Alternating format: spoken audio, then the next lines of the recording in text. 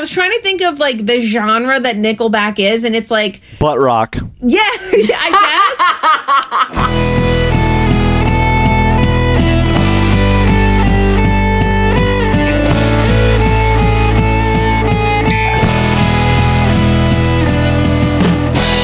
And welcome to Minor Notes, the podcast where we share our thoughts about an album from top to bottom. No skips, and we give some minor notes. That is right. That is Kate Griffin. And that's Gabby Alvarez. Welcome. If you're new here, Gabby is a music business professional, and I am a songwriter, and this entire second season of Minor Notes is dedicated to the discography of Foo Fighters. Yes, that is correct. And today we're going to be discussing the band's fourth studio album, One by One, and we're joined by a very special guest, teacher, writer, and due to as a beta fish named Dave Grohl, Tristan Edelman. Welcome to the show. Thank you for having me. Yeah, that's awesome. Thank you so much for having me. This is such an unexpected treat, so I'm glad you reached out. Yeah, we're glad that you were down to join us. I need to know about the beta fish. Yes. How and why. So it's weird because I say but it's really my girlfriend's beta fish, and we live together, but we got a new one, and nothing about it screams Dave Grohl.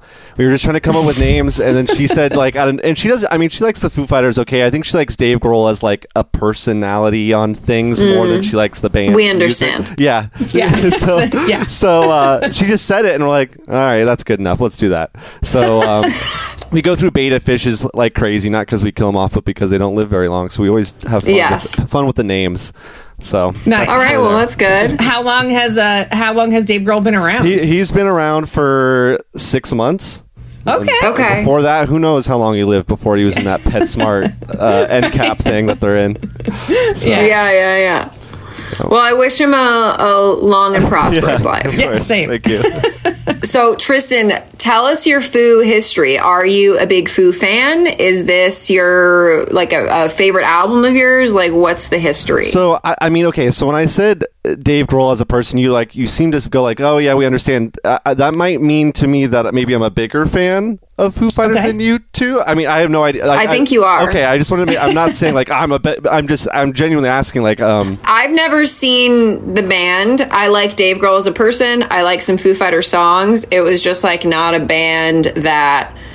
I was like a pop girl. It was not a band that's in my wheelhouse, but it is like I appreciate all kinds of music and I love a lot of their songs. And Kate's seen them a few times. I've seen them a few times. I play in a band, so like I'm into their sound, but I will say I was like a hits person. Like this is a very deep dive for me. There are some albums here I don't think I've ever listened to. So. Right.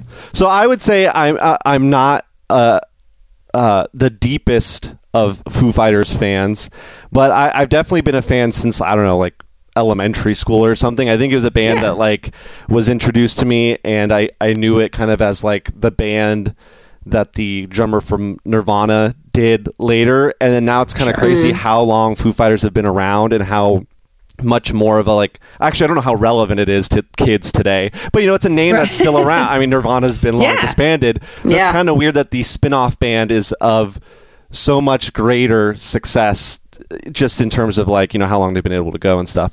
And I've seen Foo Fighters live, and I think that, I mean, it's a great example of like seeing an artist you kind of like, and then you see them live, like, oh shit, these guys are great, you know, like, so that was totally what happened for me. And at that point I went back, I think that was when they were touring Wasting Light, I think that's what it's called, which is actually one of my favorite albums of theirs. Okay. And so I went back from there to like, I knew Color and Shape, obviously, and I knew, for some reason I really knew Big Me from the first Foo Fighters album, which like is not, I think it's kind of a deep cut, maybe not. It was kind of like a, I don't want to say B-side because it was on the album, but it was like a smash. Yeah. Like with the fans, it's like a big one. Okay, cool. So see, I'm not even that deep of a fan because I don't even know how big Big Me is. But either way, that's my history of them. I've seen them live. I enjoy them. I think you guys found me because I wrote a lot about music and ranking things, and it's like so shallow for me to do so, but it's actually just an example, a way for me to write about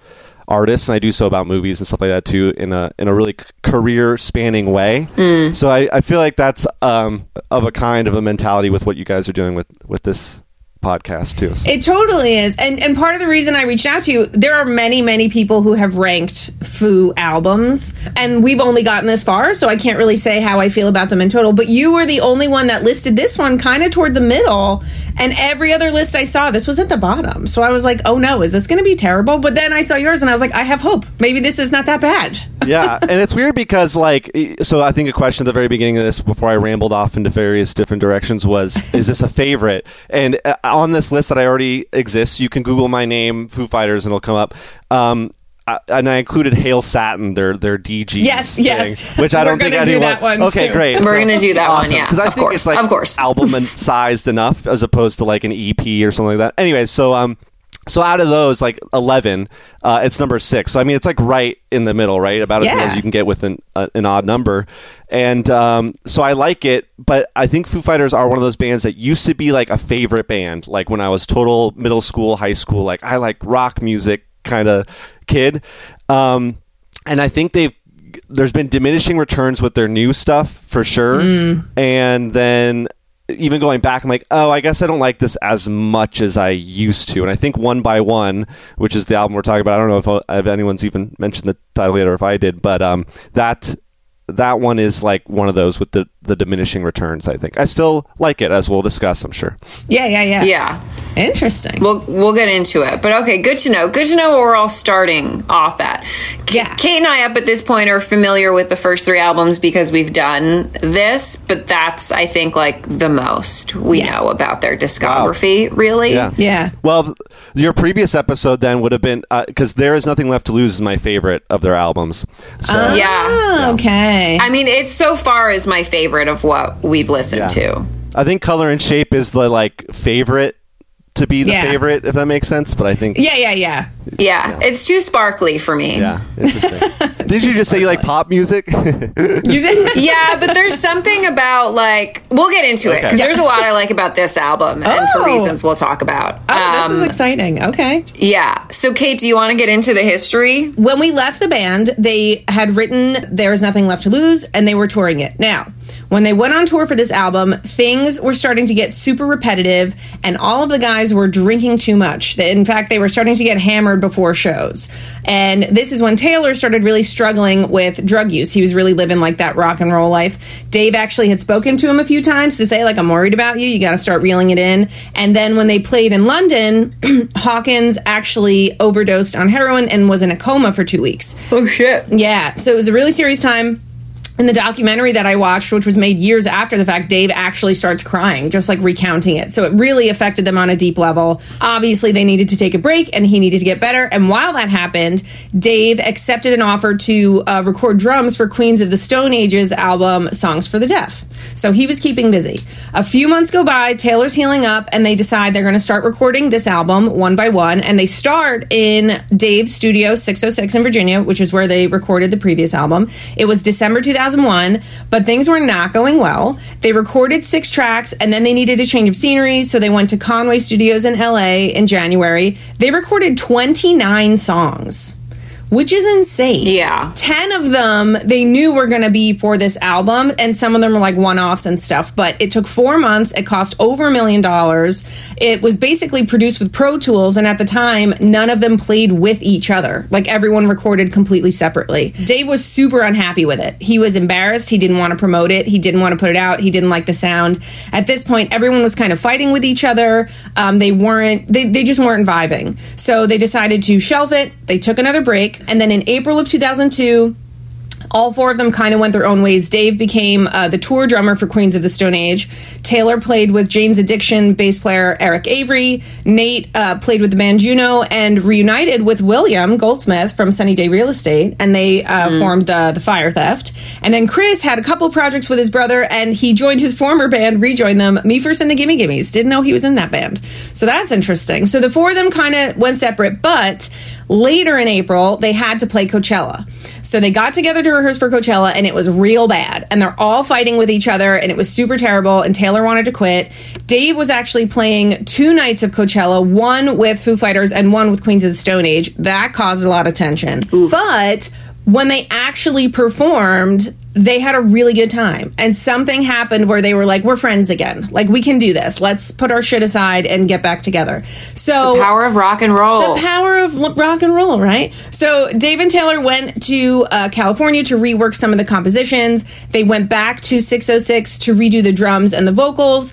Only over 12 days. They did it in a super, super short amount of time. Nate and Chris went to LA to do their parts, and they basically finished this in a 2-week period before Dave left to go on tour with Queens of the Stone Age. So he was like, I gotta leave in 2 weeks. Let's get this done. They did it, and they kept that recording. And Sean, who was our guest on our previous episode, actually sent me the first set of recordings, and they're not good. Really? Yeah, I can send you guys a link if you're interested. They're just not good. Like it's the same songs, but like you can tell something is way off. Like, it just doesn't make any sense.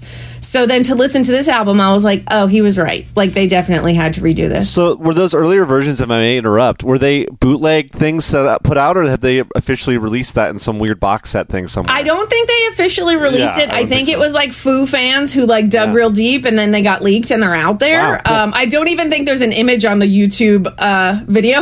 Awesome. It's like the blank cassette thing. So I just found that to be really interesting. And then the only other bit of history I have is I researched the title. One by One was pulled from a lyric on the first track, All My Life, and Dave says that the word one comes up pretty often in these songs, and he's referencing either loneliness or continuation. I also know just so random button to put on that, but they were originally thinking one, like the number one, X as in by, and then one originally as the stylization instead of the written out way. So who cares? But also interesting. I know. I actually think it is interesting because I feel like that gives it a different. It totally does. That title looks more like a house album, like yes. Thinking like 9 Inch Nails. Oh yeah, like industrial it's kind of rock. scary. Yeah, like it's a little. Oh bit my gosh! scary looking. I have so much 9 Inch Nails notes. Oh God. Okay, great. All right, Gabby, so why don't you tell us about this specific album, the release of it? Sure. Okay. One by One was released on October 22nd, 2002 on Roswell Records via RCA Records. The album has been noted for its introspective lyrics and a heavier, more aggressive sound compared to their previous work, which Grohl said he intended that on purpose. He wanted to translate the energy of live performances into the recording. And after, Kate, your whole story about what really happened there, that makes a lot of sense as to why they chose to go in that direction. This was the first album recorded with Chris Shiflett as a part of the band, and this is also the first album where Dave Grohl did not play drums at all. This is 100% Taylor playing drums on all the songs. Well, let's jump into it then. Track 1 is All My Life. It is produced by the Foo Fighters, and I don't know if I'm going to say this person's name right. Nick Raskulinecz. Okay, yeah. I didn't know how to... Rick R. He'll be Rick R. Or Nick R. Nick R. Yeah, Nick R. Written by Chris Shiflett, Nate Mendel, Taylor Hawkins, and Dave Grohl. And all of the credits are the same for every track on this album, so that is the only time I'm going to say that. Okay. No problem. This was also the first single, September 7th, 2002. So my thoughts are fantastic opener. I think it's refreshing for me because I didn't love the previous album so much. It was like too soft and dreamy for me. So when I heard this, I was very excited. Like, okay, we're back into it. I think the chorus is fantastic. When Nate does that bass drop into it, you just like feel it. It's so good. I think the palm muting and the repetition in the bridge is like kind of foreboding. It's giving you that darkness that we're anticipating. And then a couple quotes from Dave from Foo Archive. It's one of the most aggressive songs we've ever written. It's kind of dark and dissonant, but really in your face. It begins with a vocal and guitar, and then it explodes even bigger and just keeps going and going. This song is a little dirty. Use your imagination. So in my research, the song is supposedly very sexual.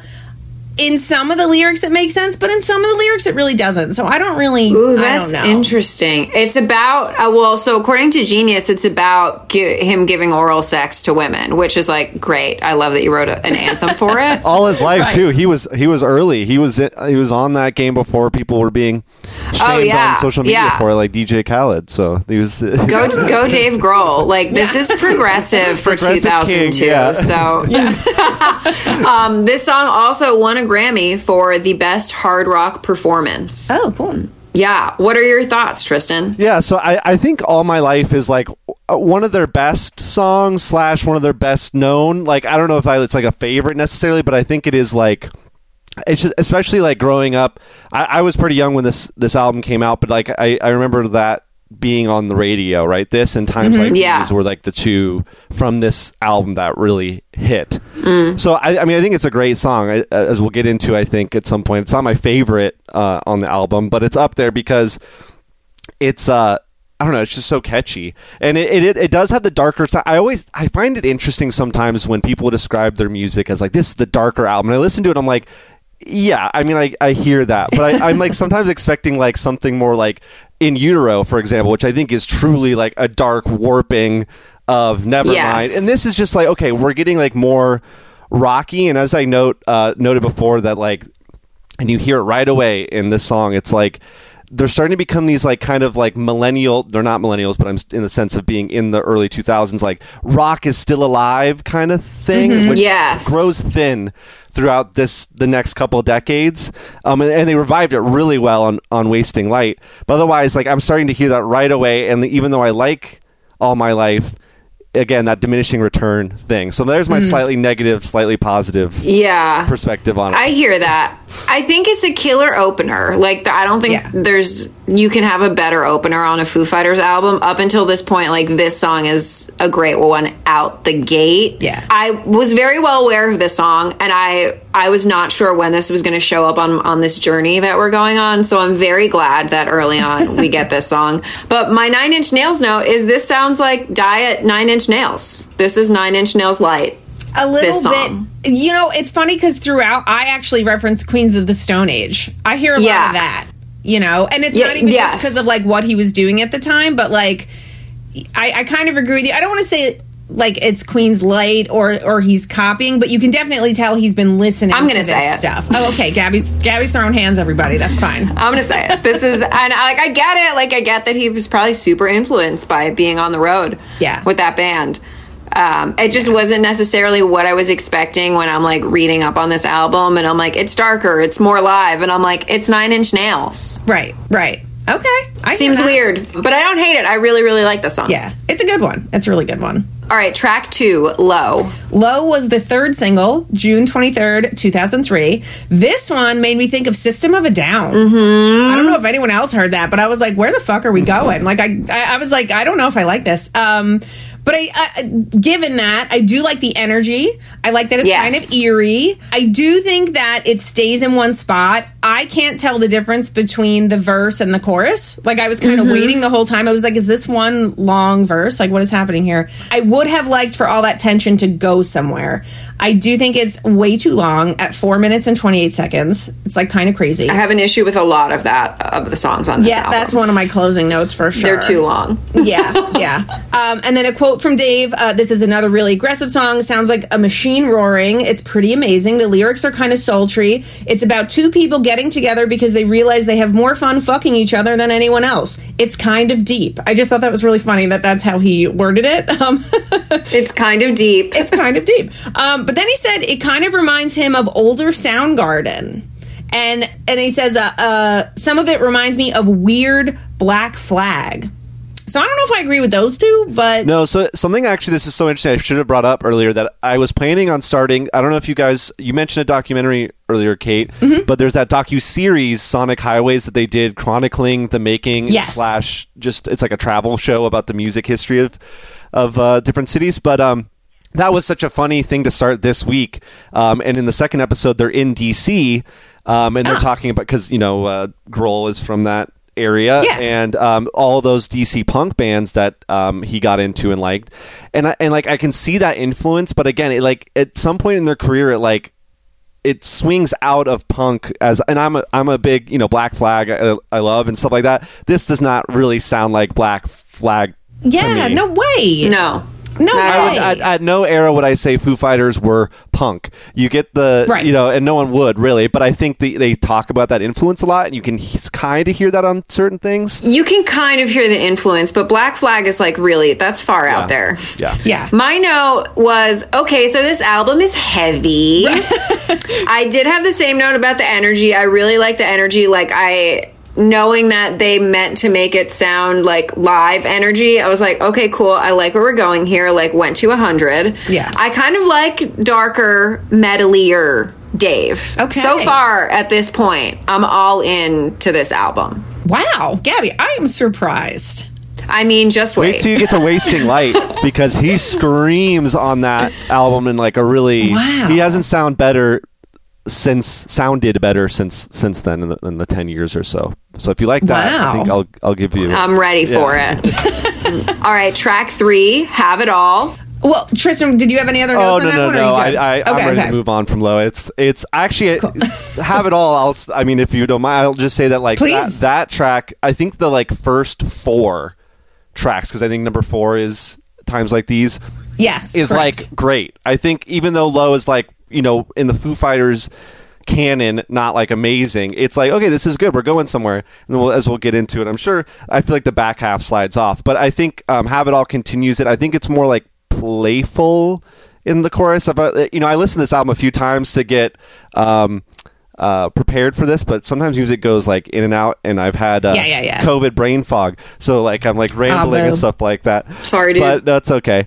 But yeah, so I think I'm remembering correctly that it's kind of a playful chorus compared to the first 2 tracks on this album, so I like it. It definitely is. Have It All was the 4th single, September 22nd, 2003. And my first note is, I really love the opening riff on this. And to me, this sounds like Queens of the Stone Age meets The Strokes. Oh, that's a good mesh. Ditty he's doing. I was like, this is so weird, but so much fun. It freaked me out. It freaked me out. Great melody. I think the chorus is so pretty. And this goes back to what we said about the previous albums, where he can combine 2 completely different sounds and it just fits. Yeah. Also very long. It's almost 5 minutes, but I really enjoyed it, so I didn't mind it. And then a quote from Dave from Foo Archive. This is basically just a song with a cool up-tempo groove, and the chorus blows up into these really big sweeping 3-part harmonies, and the end is the most fucking rock thing we could possibly figure out. The end starts exploding until it's so fucking chaotic, and then it just stops on a dime. So I think he likes this one. I think he really likes it. I think so too. I think that's safe to say. I have pretty much the same notes. I wrote super groovy. So groovy. Groovy is a great word. Super groovy. And finally we got a little melody in the chorus. Like he does. They're good at that. So I'm glad that this album isn't like completely cutting that out. Yes. So a good part to dip a little back into some nice melodies and harmonies and stuff like that. For sure.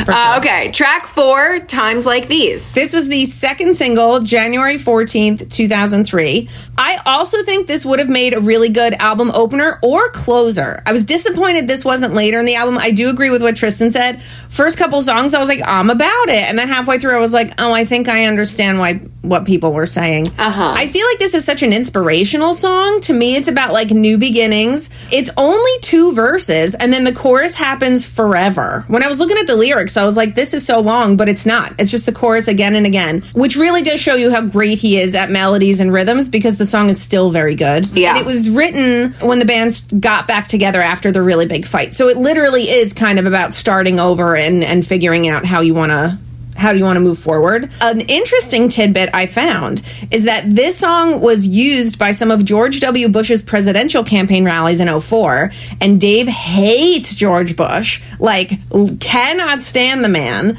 Understandably. Yeah, I mean, you know. So, and he doesn't like to be political, but because he hates George Bush so much, he let John Kerry use the song for his campaign. So he was like, no, you cannot, but you can use this. So he was so petty that he like took it from one, gave it to the other. I just thought that was like super amazing. Another fun fact, and I should have looked deeper. Did you guys know that Dave ran for president in 2008? No. Dave Grohl ran for president? How did we miss that? Probably because he got like 2 votes. He apparently ran for, and it was like a joke or whatever. But I was like, ahead of your time, bro. Because if you had done that 4 years ago, you would have been in. Like, you missed it. I'm so disappointed. I could vote then. I could have voted for him. Maybe we should write him in. I don't know. Maybe if enough people hear this, we could write him in and he could do it. I don't know. Was this song in Guitar Hero? It could be. I had Guitar Hero 1 and 2. I'm like, I was so familiar with every part of the song, and like I've heard it a million times, obviously, but like listening to it again, I was like, why do I like know every part of it? Were you like playing it? You were like, I can play this song. Yeah, green, blue, yellow. Yeah. I don't know. It's cool. Most melodic song so far. I thought it was interesting, the track placement for it to come after the other one with a little bit. Yeah. So I was kind of like interested in where we were going to go from here. I thought like the heavy rocking was over. Right. We'll see. Tristan, how do you feel about this one? This is my favorite track on the album, which like I actually am too. I gave you some shit earlier, Gabby, for saying you like pop. I'm like so pop minded. Like sometimes I get in trouble with my list because I'm like, this is my favorite album by AFI or whatever, and people are like, you didn't pick like the horror punk days. I'm like, no, I like their good hit kind of poppy songs. Yeah, that's still pop punk kind of style. So I'm totally inclined like that too. And this is like, it gives me like Everlong or Learn to Fly vibes a little bit. And those are like, I think, two of my favorite Foo Fighters songs, if not my favorite. So that would be like my takeaway from this track. And you're right, Kay, like either opening with the best or ending with the best. And also since it's like a little bit like lighter, might have been better. But yeah, I mean, I love this song. It's not like my favorite of their big hits, but it's in the running. It's a solid one. And I didn't realize it was on this album because, like, based on everything you just said, I'm kind of surprised because it does kind of straddle, to me, the color and the shape, and There Is Nothing Left to Lose. It doesn't really fit with these guys. Yeah. I'm glad it's on, though. And one fun fact I forgot to mention, which I just thought was really awkward that he would admit to this, but, like, I guess it happened. So that producer, Nick Raskulinix. There you go. He produced this song, but Dave explained during an episode of Essentials Radio on Apple Music that he recruited the wrong Nick. He meant to call the former Queens of the Stone Age bass player Nick Oliveri. Shut up. And he dialed the wrong number. And when Nick R answered, he knew him. He says, I knew him from Sound City. He's a great engineer. And he worked for that studio for years. So Dave was just like, do you want to produce this song? But it was the wrong Nick. But maybe the right move. I don't know. Maybe the right move. It's a great song. That's fucking funny. Yeah. So weird, but because you can't backtrack from that. I have a similar story where I called a friend of mine, Justin, that I used to work with, or I thought it was him, and I asked him to be my date to a friend's wedding. Oh shit! And he was like really weird about it, and he was like, "Sure, I guess." And hung up the phone, and I'm like, why was he weird about it? Like, that's my bro. Oh, no. And then I had looked at my phone again, and I had called a different Justin that I went to high school with that I hadn't talked to for like 5 years. Gabby, what the fuck? You didn't recognize from his voice? No, I know. And so I called him back right away, and I was like, yo, I called the wrong Justin. And he was like, oh, I thought this was weird. I was like, yeah, hope you're well. Just forget this happened, please. They had very similar last names. It was like Maury and Maurer. So wow. and both Justin. So they were in my phone right next to each other. That sounds like the premise for like a Ross storyline on Friends, where like a girl he like pined over for years in high school or whatever gives him a call, and then he's like, oh, and then at the end you realize it's not for him. It's just like, that's hilarious. Wrong. Yeah. Wow. That's amazing. It was weird. It was weird. All right, let's move on. Track 5, Disenchanted Lullaby. Okay, so this one, we just went completely left field, total 60s headspace with the verses. And at first I was like, this is totally schizophrenic. I'm not about it. But the longer I listened, the more I liked it. And I feel like for me, especially in the second half of the album, that keeps happening to me. Like the beginning of the song throws me off, and then I'm like, oh, this is actually a really good song. I tried to interpret some of the lyrics. I feel like in general he's getting better with his lyric writing, but it's still very vague to me. I think it might be about not being able to escape a relationship with someone because you just know each other too well. Like you're just too comfortable to leave. That's the vibe that I got. But I didn't have too many fun facts or other information on this one, so I don't know. Yeah, and I can't really share much insight because I kind of proclaim myself like as not much of a lyric guy, not because I'm so advanced and I only listen to the themes. Right. I just like literally can't tune in. Like sometimes, there's songs that I That's like, your way. know every word to, of course. Like so, Yeah. I mean, I have a Weezer tattoo, so I mean, really, I'm a huge Nice. nerd. But like, for some reason, Foo Fighters lyrics have never been something I really dive into too much. Yeah. And sometimes they just I give don't know them- if they're very deep. Yeah, I get the emotion of the song, from the music, and it's weird because in this era, post 9/11, there were so many albums that were even made before 9/11 finally got released that people are like finding all this like, oh, this is like in David Bowie's newest album, Heathens, I think it was. Like, there's all this 9/11 commentary. He's like, I recorded all those before 9/11. Right. Like, it's just Right. it's just generic criticism of America. But yeah, sure, you can interpret. Yeah. So like sometimes I get hung up on that interpretation stuff too, and then like the people will come out and be like, yeah. But once you release art, it's no longer yours for interpretation. Exactly. So Yeah. it still can be powerful. But I have nothing That's else true. to share about that. Yeah. I really liked this song. Okay. And it did like hit me in the face, and I was like, okay, I kind of love this. I love that how angry it is. But I'm also kind of in a fight with my boyfriend right now, so this song in particular is like kind of on my level today. So I was like, cool, I'm vibing with this one. I thought production wise, guitar wise, there's like a really light guitar picking like riff that carries throughout the entire song, and I was trying to like tune it out, so I was just listening to that part, and it kind of sounds like a lullaby. So I'm into that. I like this song, but I think it gets into a slurry after this, which I guess maybe I'm teeing you up for the next few closing tracks. Oh yeah, from here on out, it goes very downhill very quickly for me. Oh, all right. All right. Very quickly for me. Track 6, Tired of You. This is same production and writing credits, but this is featuring Brian May of Queen on guitar. Yeah, I was really surprised with this one. Initially, I didn't know how to feel about it, but around the time the second guitar comes in, I have like an aha moment where I'm like, oh, I get what the point of this was, like sonically. I do think it's very cool and risky of Dave, really, because it's really just him on this with Brian May, to change things up so much in the middle of this album. It's not really, he doesn't, so far, hasn't done this on any other album where he just has like a super simple palette cleanser happening. So I thought that was just an interesting choice. A lot of fan theories about what the song is about, which really surprised me. One fan theory was someone trying to convince themselves they're happy in a relationship that they're not. Another was two people who keep cheating on each other but coming back to each other. And one that made me laugh was prostitution. I don't know where the people are getting this from, but I put prostitution LOL. I don't really know what that meant. But I just think it's really cool too that he, at this point he's able to start working with heroes of his, so that he would have someone from Queen on this album. I just thought it was really good. So I like the song. I don't love the song, but I thought it was a really smart choice for this album. Yeah. Tristan, what do you think? I don't think I have any. I mean, I think, as I just said, I think it goes into a slurry. I didn't even realize that Brian May was on it until I actually did see that just before. I was like, I should look a little bit more information about the album itself, just so I'm aware.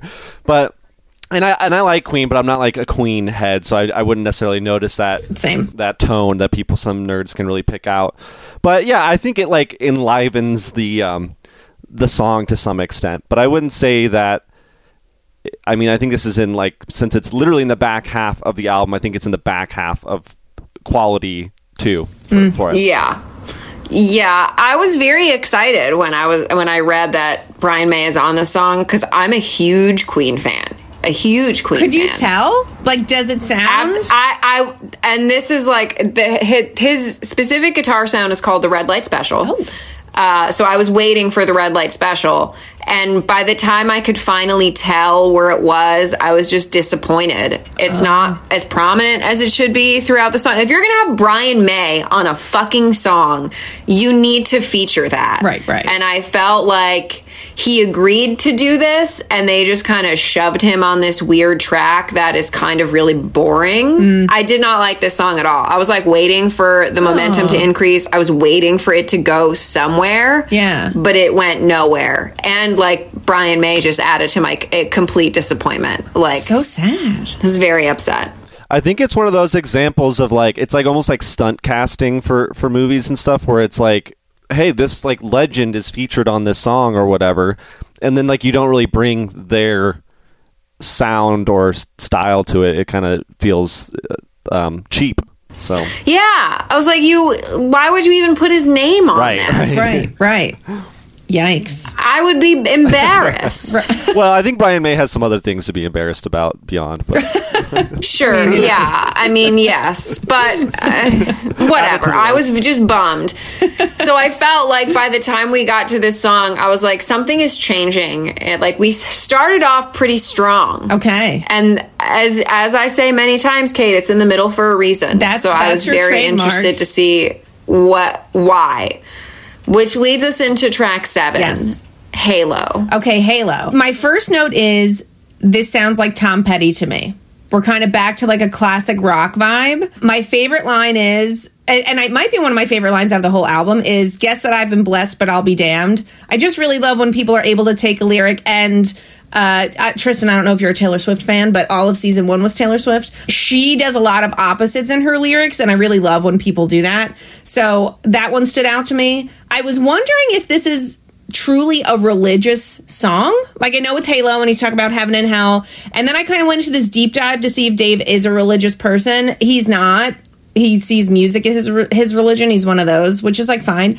But I just thought it was interesting. And then I was like, but that's fine. Right. But I was like, why would you write this song then if you're not? And I just think the song, especially about everything that happened with Taylor before this came out and, you know, Kurt and everything, I'm wondering if he kind of sees himself as just like getting very lucky. He keeps lucking out like he's living this rock star life. A lot of people he's met at this point have met tragic ends, but he's not, and he keeps coming out on top. So I kind of saw it as this thing where, like, I have a Halo, I have a Guardian, however you want to phrase it, like, he just keeps getting lucky. Yeah. Maybe he was playing a lot of Halo, which was newly released for the Xbox video game console in the prior year. It could have been that simple. Yeah, it could have been that simple. I think that is a great theory, Tristan. I think your theory, Thank you for bringing that to the table. I think yours is much better and probably more closer to the truth, so... I mean, maybe. I don't know. But then a quote from him from Foo Archive, and I swear I read this after the fact. He says, the groove reminds me of Tom Petty. So when I read that, I was like, oh my God, same brain. Okay. You called it. But then he says, the middle reminds me of Cheap Trick. The chorus reminds me of Guided by Voices with this melodic kind of walking down the street rhythm. It's a good driving song. It also reminds me of My Poor Brain from the second record, which I completely disagree with because I loved My Poor Brain. And yeah, there's no way. Not on that level. Not on that level. I feel like this one, when it came in, it reminded me of like Foo on the previous 3 albums. Like I could hear this song on one of those other albums more than I feel like it should belong here. And I don't know if I was like so upset by Tired of You that I was just like, I can't. Yeah, like I can't really digest this. I'm not sure if it's not a good song or if I'm not appreciating it fully because I'm upset at what just happened. Right. At Brian May specifically. But, it just didn't really do a lot for me. It picks up after the second verse, which I appreciated. Yeah. Because that kind of like woke me up a little bit. But I still, at the end, I was like, I could have done without this. Yeah. I agree with the sense that like it could have been on the previous 3 albums, but ironically, since I like all 3 of those albums more, I think this is one of the worst tracks on it. Like it just like it's like so. I use this. I'm like not a musician. I'm not even though I tried to play bass guitar in middle school or whatever. And I don't really have like the language to write about music the way I do about film, since I have a master's degree in that and teach it and stuff. But I feel like the word I use a lot for songs like this is malaise, where it like settles into this like kind of like just totally like in one ear out the other, kind of like not bad or offensive or dissonant, but also like not anything that gets me moving or excited or even, you know, moved in an emotional like elevator sense. Music. Yeah, exactly. And it obviously has more of a texture than that, but it's not. It's just I don't know. It's really malaisey to me. Malaisey. I agree with this. I like that term. I agree with this. We're gonna borrow that for future episodes. Yeah, please do. Let's keep malazing through this because it's getting bad on the back half. Track 8, Lonely As You. Okay, Lonely As You. I really like how this started. I thought it was nice to have the clean guitar and the soft singing. I like the melody in the verse very much, but this one loses me the more it goes. I just find the chorus not to be catchy at all. I just kind of wanted more verse. And I think lyrically it's just so generic. It was kind of like, you're just writing to write at this point. This is just filler. With 29 recorded songs, I don't know why. I don't know how bad the other ones were, but if you chose this, they must be horrible. They must be so bad. Yeah. I'm sorry, I can't. This song is bad. And I just feel like they threw sounds in. The oohs. It's a little in the background. Yeah. What are they there for? They don't bring anything to the song. I was very confused. I thought this song was complete chaos. Just everything about every decision was chaos. Like there's at the end, there's like a screaming part, and the oohs are like backing up the screaming, and I'm just like, that doesn't go. Right. Like why? Right. Who made this decision? Yeah, I think this is my. It borders the malaise and offensive part more closely to offensive because it's not like I don't hate it. Yeah. There's actually very little Foo Fighters that I think is like really bad. I agree. But it is like it's bordering on that really close. So I mean, this is my least favorite track from this album as well. So yeah, it's really not good. It's weird. It's a rough one. It picked up a little bit in the verses after the intro, because I think the intro is like just guitar. So I thought we were going to go somewhere. Yeah. But it was really weird production and sonic choices. Just it felt very not like them. Yeah, I agree. Totally agree. All right, track 9, Overdrive. Overdrive. I think this song is excellent. You can tell the minute the song starts that it's good. I do feel like they're kind of going back to their sweet spot. If I heard this out of context on the radio, I'd be like, oh, that's Foo Fighters. Like, you would just know immediately. It has a little bit less of an edge. There's less experimenting happening, but I think that's why it's good. I think the melody in the verse and the chorus are almost the same, but it's so good that it doesn't matter. Like, I listened to it a few times in a row to, like, hear the differences. There's, like, 1 or 2 note changes. It's just that good to me. To your point, Tristan, you had mentioned punk before. So there's a quote from Dave on this one. He says, "This is one of our up-tempo punk pop songs on the record. The rest of them aren't like that, but this one is a song that you would hear and say, oh yeah, dude, that's the Foo Fighters. The other songs you might be kind of quizzed to guess who the fuck you're listening to right off the top of your head." But when he said pop punk, I was like, I don't think I would ever describe this song as punk. No, but I think I get what he's getting at a little bit with the pop punk thing, because like if you think about Blink-182 at this time, like I kind of like it's so crazy that at one time alternative music was like a genre they applied to this, and right. Blink-182 and like I mean earlier, but then continuing into like REM. It's like why it's like. Even he, I think, is falling prey to that thing that other people are doing to him, where he's like comparing stuff. And I'm like, I mean, who knows the songs better than Dave Grohl? Not me, obviously. But I'm so like, but were these things he said at the time, or are these reflections like years later? They're like interviews around the time of the release, because there's a lot of times where, and I don't know if I had already said it or if it's coming up or even if it's this album, but he'll say like, "This is the best song we've ever written," and I'm like, clearly that's not true. Like clearly that's not true. So I think he's speaking in terms of like.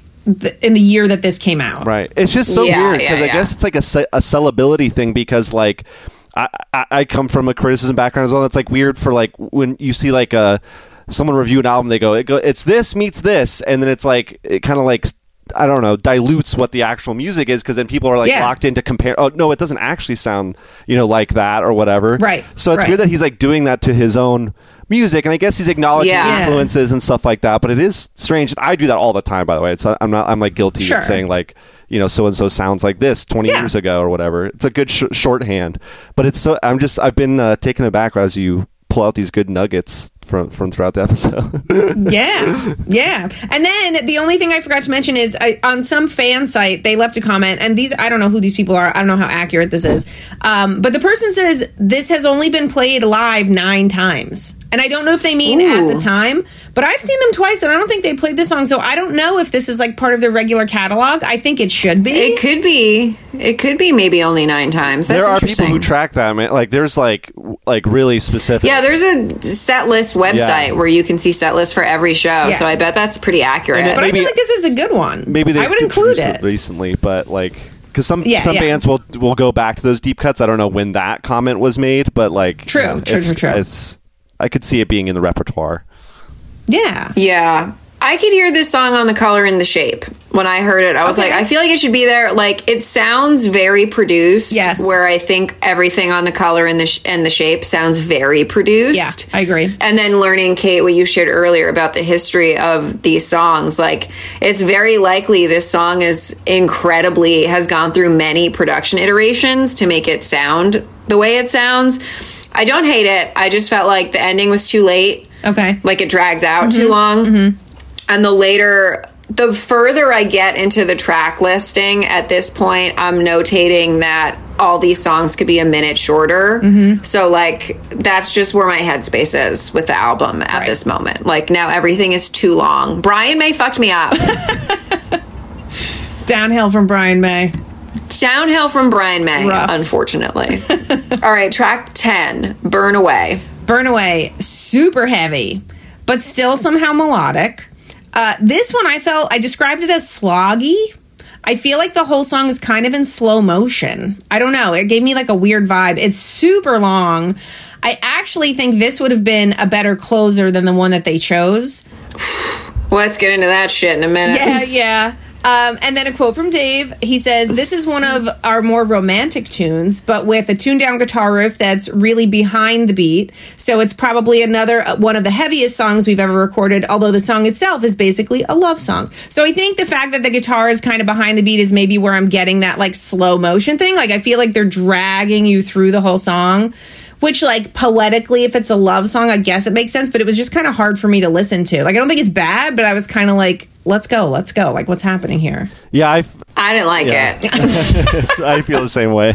Go ahead, Tristan. Go ahead. I'll jump in. I feel like I'm really a broken record, as it were. But, like, yeah, I just like the slog is a good word to use, because by now I just wanted the album to be really over. And I sound so negative because I don't think this is like, compare this to like so much other rock music of the day. It's not a bad album at all. Yeah. It's not a it's not an album, a song that it makes me want to keep listening or move or any of those other qualities that I expect from Foo Fighters. So Right. I agree. I totally agree. Yeah. When the minute it opened, I was like, is this Hole?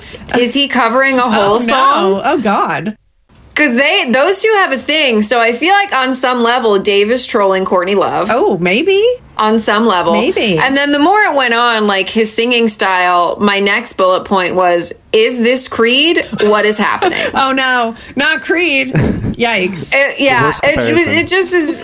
It's getting worse from here. Like, the more I listened to the song twice, and I was like, he could be standing on a rock with one leg up, like Scott, his shirt open. near a river. Yeah. I mean, like, it's fucked up. Ugh. It's not right. Rough. I'm not a fan. Oh, no.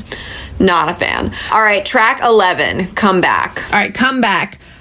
As soon as the song started, I heard Bush. And I couldn't get out of it. Like, I hear you. I just thought of Bush the whole time. Bush isn't bad, but Bush has a sound. And like after a while, I'm like, all right, got it. The melody to me was very Queens of the Stone Age. I guess with all these comparisons, I'm just not hearing Foo Fighters. I think that's why Overdrive got me so excited, because I was like, oh, there they are. And like in all these other ones, they don't sound like them.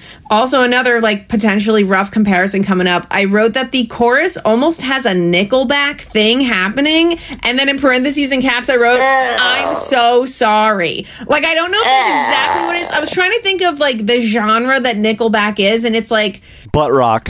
Yeah, I guess so. And I was like, this just makes me think of that. Like, I think that this would be on a Nickelback playlist. I don't know. But I did say that it did go somewhere interesting around the 2-minute mark, when they get, like, kind of slow and mellow and acoustic. So Yes. I was glad that I hung on for that long. I understand why it's the closer, but... it's just like unnecessary. I don't know. I don't do long jammy jams. Yeah. It's not my thing. You're hitting me with like an instrumental jam and like momentum changes, which are cool and interesting. Like, that's exciting to listen to. Yeah. But it's a jammy jam. It's a jammy. Why is it so long? It's too long. It's too long. I was at the 3-minute mark and I'm looking and I'm like, there's 4 more minutes left. That's I looked at unnecessary. the bar and I was like, we can't be halfway through. We can't be Oh halfway my through. God, it was painful. And just, this is not a good closer. This is not a good song. I'm not happy. Tristan, what do you think? Yeah, I agree. I'm not a jammy jam person, whatever we were saying, but I think sometimes, I have to bring up Weezer again, like a total Please do. incel or something. But like the Only in Dreams is like on the Blue Album is like an incredible closer, total jam, Yes. 8 minutes, good. So you have to be like really on your game. And of course there's many great rock acts that have done that well, but really on the whole, I agree. I'm like not inclined to like that. And that is felt on this song. And I think it really drove home the comparisons that were just made about Creed, Nickelback. There's this, I think the decade of the 2000s, not like the 22 years we've had so far, but that first 10 Yeah, might be the worst decade for rock music. it was rough. It or the 80s. I mean, but there's really cool stuff like Pixies and like, the Smiths or what, there was Sure. And of course there were the Strokes in the 2000s. It's 10 years. There's a lot of good stuff in it. But I think on the whole, the popular stuff in the 2000s sucked. And so I think Foo Fighters were falling prey to that as well. They had 3 albums under their belt. They were kind of like, I don't know, casting around for where they were going. And this is like the end of like short-haired, like clean shaven, really goofy Dave. Like obviously he's still very goofy, and I think he hasn't become some weird dude now than he was then. But Yeah. I think they started to go into that let's rock vibe as opposed to like doing kind of a weird poppy, punky sidestep from like the Nirvana baggage, and then it's now into this like I said earlier, like millennial era of like butt rock, and they started to work with that a lot more, and it's disappointing. And I think this is the dividing line between those eras, as it were. So Wow. Yeah, I hear that. I feel like overall for the album, I understand and I see and I can hear the live show energy that they were really trying to get. Yeah. But you can also hear that they were not very into each other. There's a You can hear that. Yeah, that it's very disconnected. Where I feel like, on previous albums, that's not a thing. Like, you can tell they've had a good time putting this shit together. Yeah. And overall, like, it started really strong, and I was just really disappointed. Yeah. Disappointing. One of the things I had was that I don't think this is a bad album. And to kind of what Tristan said, like, I don't really think they have a bad song. I can appreciate something different in each of these songs, but I do think it's a complete 180 in terms of the sounds from There Is Nothing Left to Lose. And I think that to me is not surprising that a lot of people who love that album didn't like this one. I think it might have been like too much change too soon. One of my overall notes was every single song is 30 seconds to 1 minute too long. I think if they had edited, it would have had a much better reception. Because even if you didn't love the song, it wouldn't have lasted that long. And you would have been like, yeah, that's okay. Like, I don't hate it. You would be being tortured for almost 5 minutes. You kind of felt like you had to. And the other thing, too, is he said in There's Nothing Left to Lose, it was all about melody. And I think he lost that for this. Some of them have great melody, and some of them don't have great melody at all. This is just about rock and roll. Yeah, I hate that. I mean, I unironically love AC/DC, but like at the same, I like kind of like they get a pass because they're Australian and whatever. But Right. and they invented that to some extent. But but sometimes I just like hate that inclination, and especially if it sounds like this. Like sometimes people say that, and I'm totally in. It sounds good, but this was just bad pairing. Yeah, Not great. Not great. Well, look, guys, what we usually do a thing: favorite, least favorite, and your underdog. Yeah. So, Tristan, we're going to start with you. Okay, so I think I mentioned throughout, and I have a note here that I got to pull up. So, favorite is Times Like These. Not really surprising, I guess, since it's one of the 2 huge hits from the album. And then my least favorite is Lonely As You. And then underdog is not All My Life, although that would be like my honorable mention. I think Low or Have It All would be the kind of the underdogs. That's my picks. Nice. Those are solid. What about you, Kate? I was actually surprised because I was so familiar with the singles. My favorite was Have It All. I really don't know if I had heard it before really listening to this, and I just love it. I think it's super quirky and edgy, and it has that weird Foo Fighters stamp on it. I just really like it. Least favorite, I agree, Lonely As You. I didn't hate it, but of all these, I just don't want to hear it again. And then more of an honorable mention than an underdog because it is good. I just forgot how much I liked Overdrive. It's just so good, and I kind of feel bad that it was lumped into this album because I don't think it fits. I think he's like trapped in here, and he doesn't belong in there. He should be somewhere else. Someone fight for Overdrive. Yeah, please. All right, Gabby, what do you Overdrive needs to be advocated for.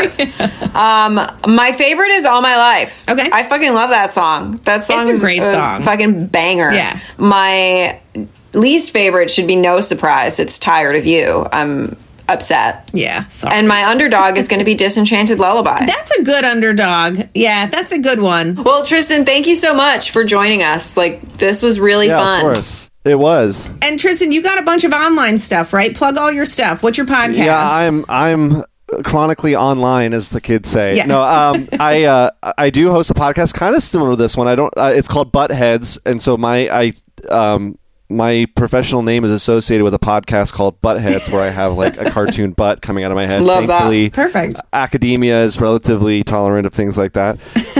But yeah, we go through a thing and rank all the installments as we go. So for the first season, we're doing the Legend of Zelda video game series. We're not staying on video games. Next season, we're going to do Studio Ghibli movies. I don't know if you guys have seen any of those movies, but great anime movies. And then at some point, maybe albums as well.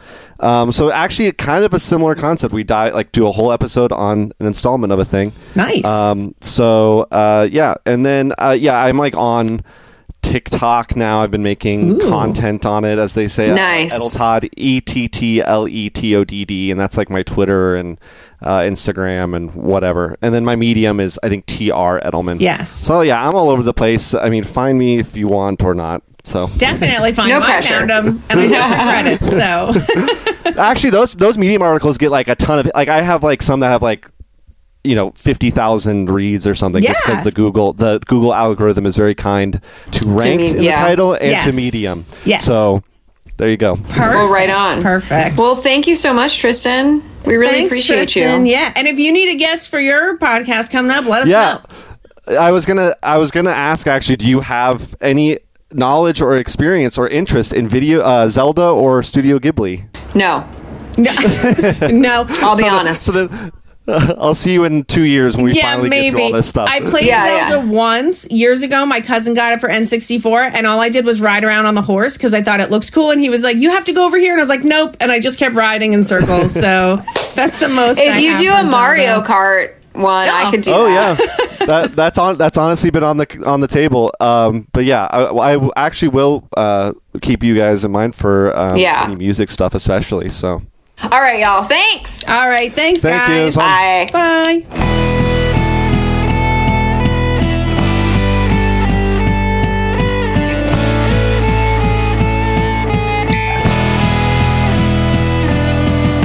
Big thanks to the band Above the Moon for writing and recording our theme song.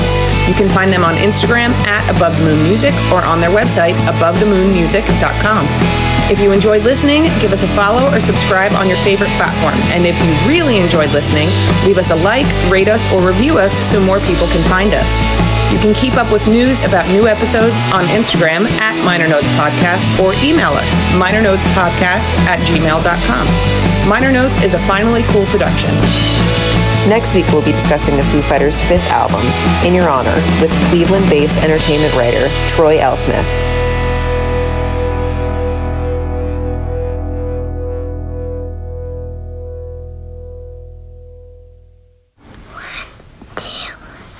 Three.